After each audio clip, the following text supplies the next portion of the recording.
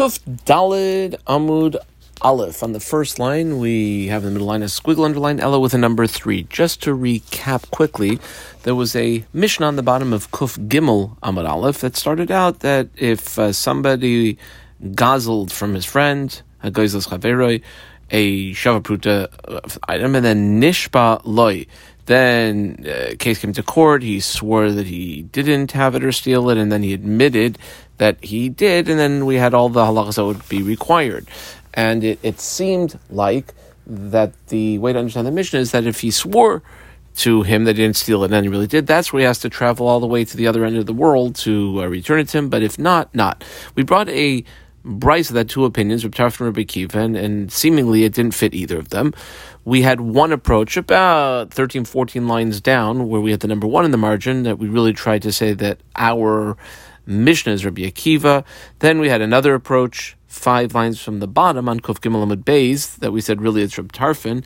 And now approach number 3, Ella Amar Rava, that actually the Mishnah would be according to all of them. It would be according to Reb Tarfon and Rabbi Akiva, and we're going to show how the Mishnah's case is different than that which Rabbi Akiva and Reb Tarfon were arguing about. Shiny Mas Nisan, because the Mishnah's case, what's unique about it? The Kevan de Yod Laman Gazle. Remember, in the Mishnah's case, the person who stole the item knows who he stole it from, ve'oidile, and he admitted to him. Well, kevan de efshala aduri mamoina lamare, since there it is possible to return what is rightfully belongs to the other person because he knew who the other person he stole from was. Havele keman da amarle. It's almost as though the nigzal, the one who had it stolen from him, said 3 words. He didn't actually say that, but it's as though he says this: "You li biyadecha." You know what? My stuff is going to be in your possession. Like you, it'll be by you almost as a deposit. Hilkach.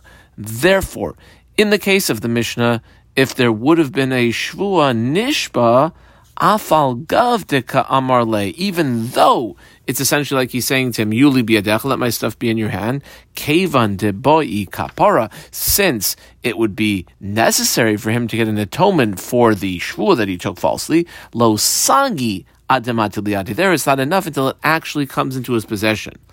Kama haloyishtava, however, if he had not taken the shvua, then havigabe pikadon, it would be, so to speak, held by him as kind of like a deposit, until the rightful owner came and took it.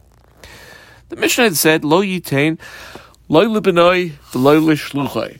So if Bob stole something from Al, Bob stole it, he didn't swear it, then he admitted that he did, so Bob would have to go even like the end of the world to return it to Al. Now, Bob should not give it to his son, to his emissary, basically to anyone, because we got to make sure that it gets back to the rightful owner of it, but he would, yes, be able to give it to the Shliach Beis Din. That's what we're picking up for right now, Itmar.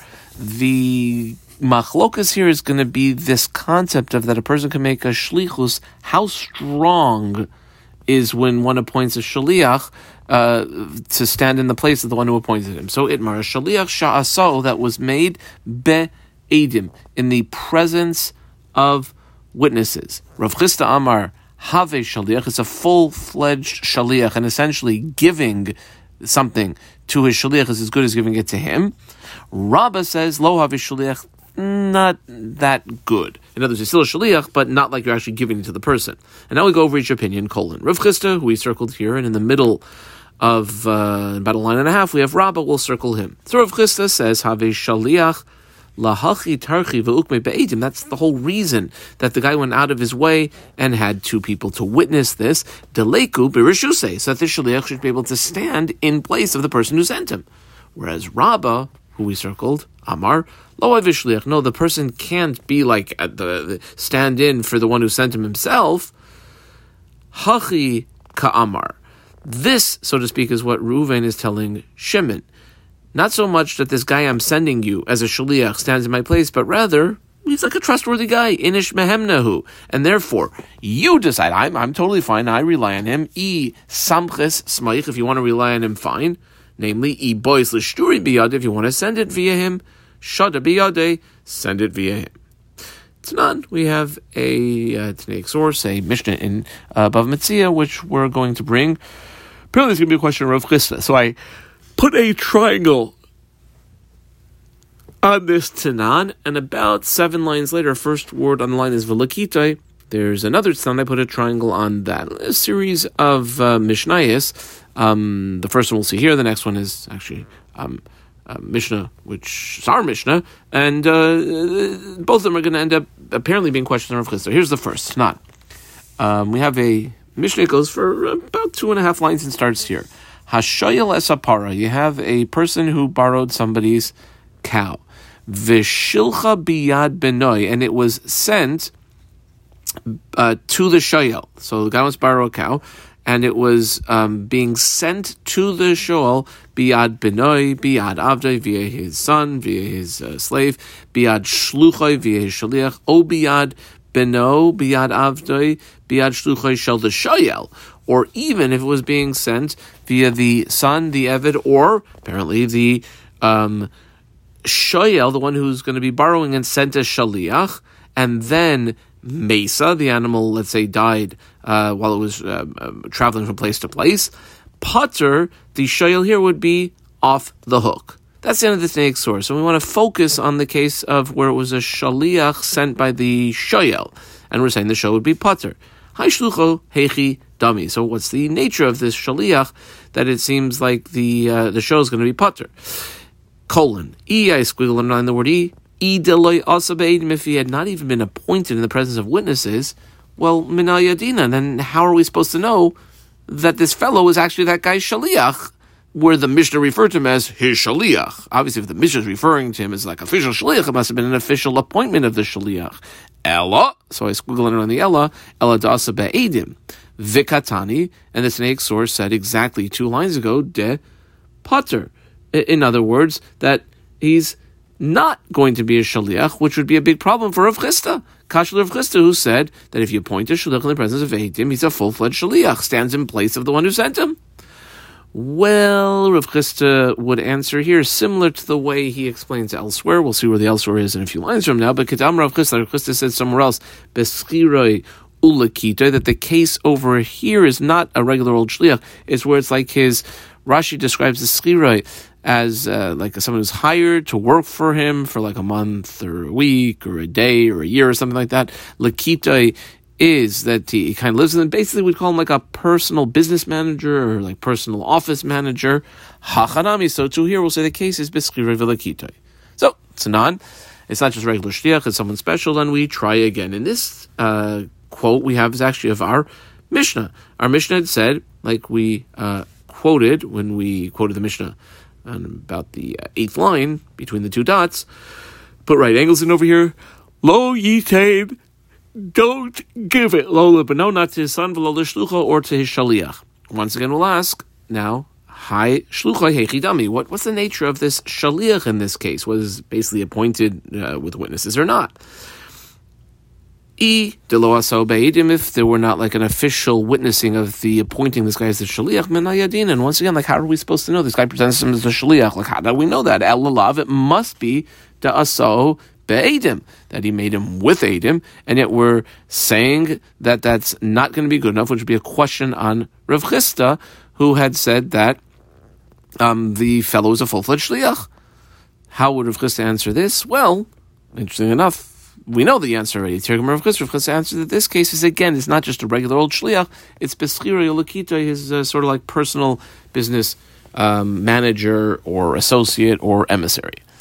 Kama. Okay, well, let's make a diuk from this. Aval shliach sha'aso beidim. Let's say it wasn't him, but it was an actual shliach that had been appointed via witnesses. What would we say? This is about a 4-line question. It goes down to the first word of the line is shaliach. What would we say over there? That would be a good shaliach? Well, if that was the case, then aditani seifa, instead of the seifa of the Mishnah teaching the contrasting case. I put right angles in over here, 6-word quote from the Mishnah, that you cannot give it to a son or shliach, but you can, yes, if the shliach is a shliach based in an official court-appointed emissary. That's the end of the quote of the Mishnah, close the right angles. Why would you have to come on to court-appointed emissaries? Bring out the distinction within regular emissaries. Lifloig, bring out the distinction of listening b'di day and keep it in the context. Now the Bach adds in about a line here, the little aleph of the Bach adds in, and read it like this. This would be a rereading of the Mishnah. Where is that? B'med dvar mamurim.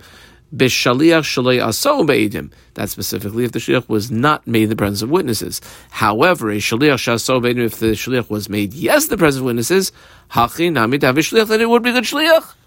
That would be the question. Well, Amri, so we answer that this is not a question on Rav Chisda. Lo psika lay. It wouldn't be like absolutely true across the board. It wouldn't be well defined.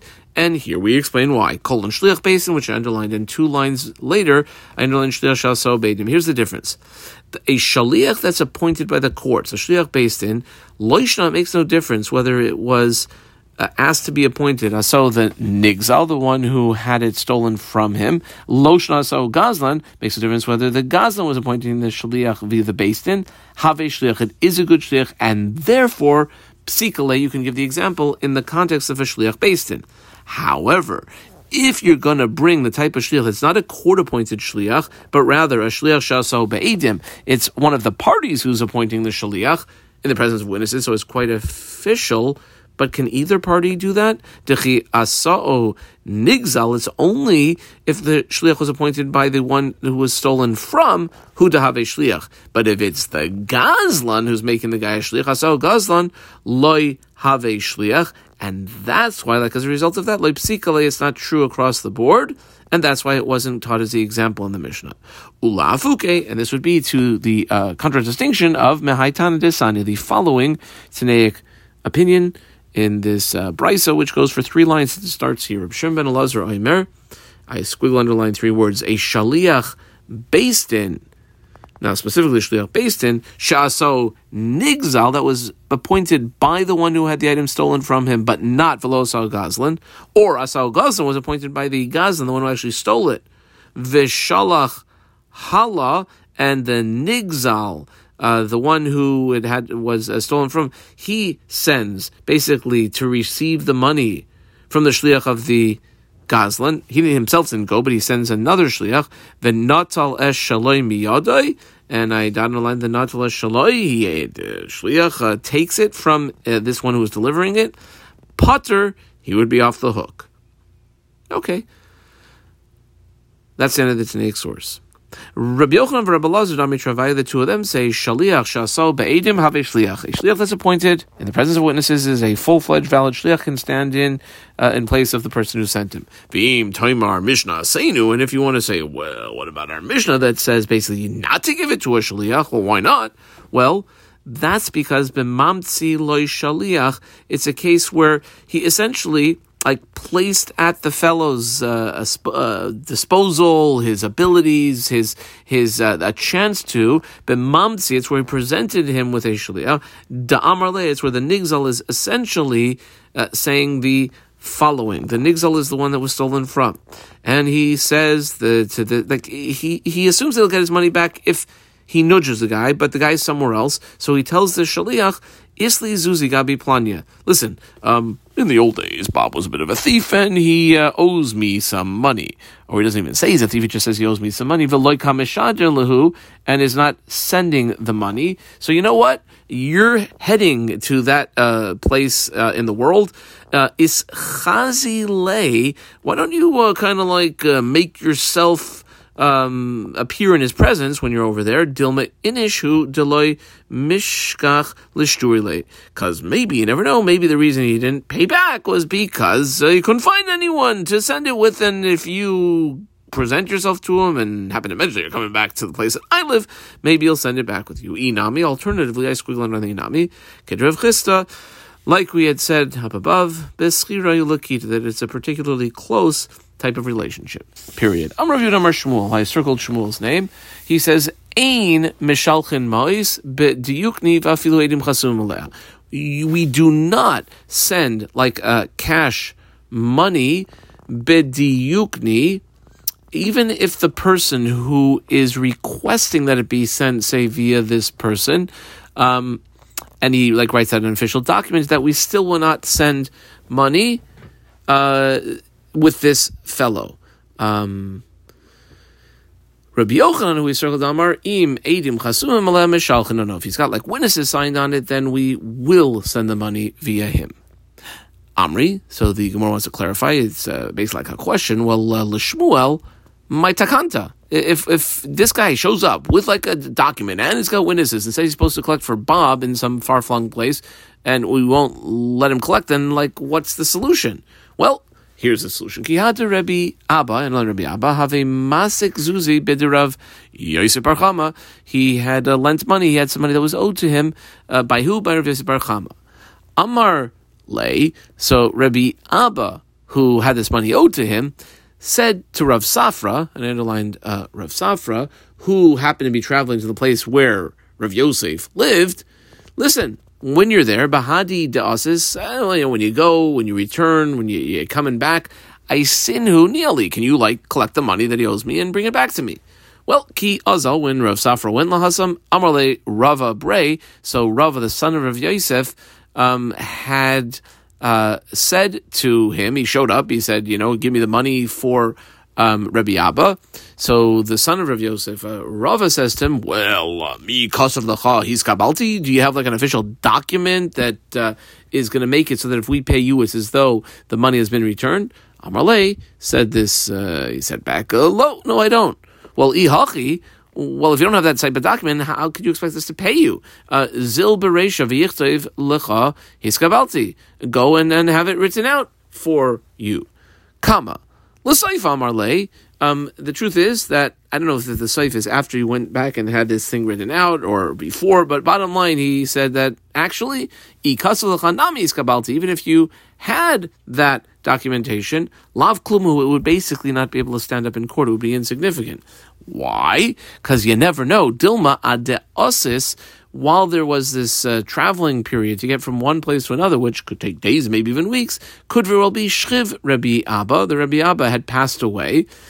V'naflu zuzi kamiyasmi, and the money or whatever money was owed to him actually fell to his children, his yisayimim, the orphans. Kama viskabalti Rabbi Abba lav klumu, and then it would turn out that the view it as though it's been accepted of Rabbi Abba would not be significant because Rabbi Abba's not here anymore. He passed away. Amar lei, so says Rav Safra back to him, ve'elamai takanto. Well then, what is the solution? What are you supposed to do to be able to collect money that's owed to you from somewhere far away? Before they had Zell, I guess. Well, Zil nikninhu lachagavara. Go and let Rabbi Abba transfer the ownership of it to you via also like a little piece of land, v'ta'at, and then you, Rav Safra, come, kasuvlan, and write out for us, hiskabalti, I received it, and that would be ki hadra papa, just like the following story, which comes up a few places in Seder Nezikin, in Bava Kama, in Bava Basra, and in Bava Metzia, Kihadra Papa have a masik trace alfi zuzi bechuzai. They owed him for whatever business was going on 12,000 zuz and bechuzai. Aknin hu niale the Rav Shmuel Bar Abba agav asefa de beisa. So what did he do? He wanted that money collected for him. He wasn't going to that place, but he transferred the rights to it to Rav Shmuel Bar Abba, and he did it agav asefa de beisa, via the threshold of his own house. In other words, he gave over the rights to collect it along with some karka ki asa. And Rav Shmuel came, nafak la'ape ad tavach, that he essentially was so happy to get the money back that he went out to greet him all the way to Tavech, which is the name of a place. Let's hold it here for now.